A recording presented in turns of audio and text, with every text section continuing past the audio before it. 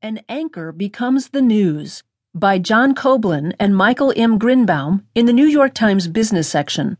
I'm Caroline Miller. Megyn Kelly's new office at NBC News sits a block north of Fox News headquarters in Midtown Manhattan, but it might as well be a world away. In switching networks at a pivotal point in her career, Kelly, the number 2 rated personality in cable television news, is taking a calculated risk that she can swap